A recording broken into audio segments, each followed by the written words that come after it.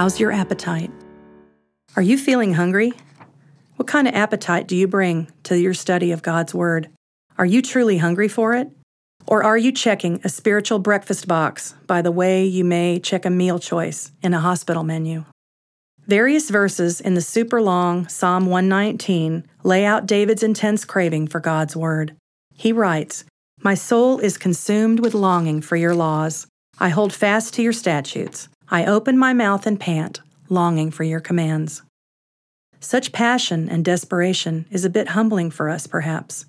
Are we as desperate for God's Word as we are for the season finale in our favorite Netflix program of the moment? Let's sit and wrestle with that for a moment. And now, let's take a good long look at what we see in the mirror. In our entertainment-laced culture, where images and updates are carefully curated, packaged, and marketed, we are ruined to some degree to fully experiencing this kind of longing. In the revealing book, Liturgy of the Ordinary, author Tish Harrison points out that we are prone to a faith that is full of adrenaline, excitement, and activity, rather than quiet depth and substance. But we can learn together to approach our Savior with a longing and passion worthy of all He is and all that He offers us. This longing prepares us to enter into His presence fully, preparing our hearts, hands, and feet for true kingdom work. Another great resource I've found to help me reignite my passion for studying God's Word and basking in His presence is Before You Open Your Bible. Written by Matt Smithhurst, this slim volume of wisdom is written to help us avoid rushing into God's presence without a proper posture of reverence, deference, and yes, longing. He suggests literally praying for wisdom to be revealed to us before we even crack it open. That kind of zeal for God's Word is reminiscent of the joy revealed by the prophet Ezekiel. He was so hungry for God's Word that he literally ingested the pages it was written on. Don't try this at home, just saying. But Ezekiel wrote in chapter 2 and 3 in his book of the Bible about how the scrolls he ingested tasted as sweet as honey. Is your time with God rich and sweet like Ezekiel's? If not, join me in taking steps to improve and transform our time with God from a snack-sized box of junk food into a feast worth remembering. After all, if we're snacking all day on cheese puffs, we shouldn't be surprised if we don't have room for a steak. Smithhurst also offers another handy diet tip when it comes to reading your Bible, and that is the expectation that you will indeed be fed. He writes, "When you open your Bible, don't expect to be under some mystical spell. Speak directly to the author. Ask the Spirit to unblind you to the beauty staring you in the face."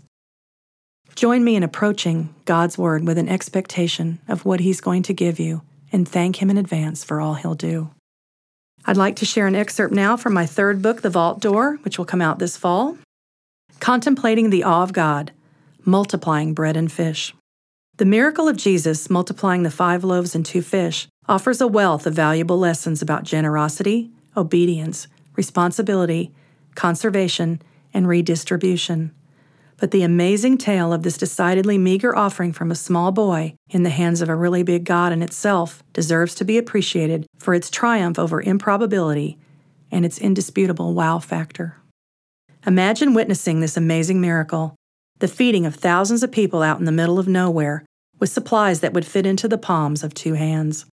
No matter how many times this scene has been captured on film, I don't think any of us can fully imagine what the experience was like for those who were there. Imagine the incredible quality of the bread and fish made by God Himself, the texture, the aroma, and the taste.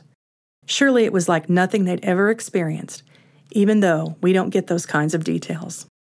This kind of miracle is the kind of thing God specializes in. He loves to demonstrate His divine power in the middle of seemingly impossible circumstances. He uses regular people with willing servants. He even uses murderers, such as Moses, Paul, and David, and prostitutes like Rahab, to accomplish His work. He wants the people who are willing to be used by Him to sacrifice their resources and time to accomplish His work.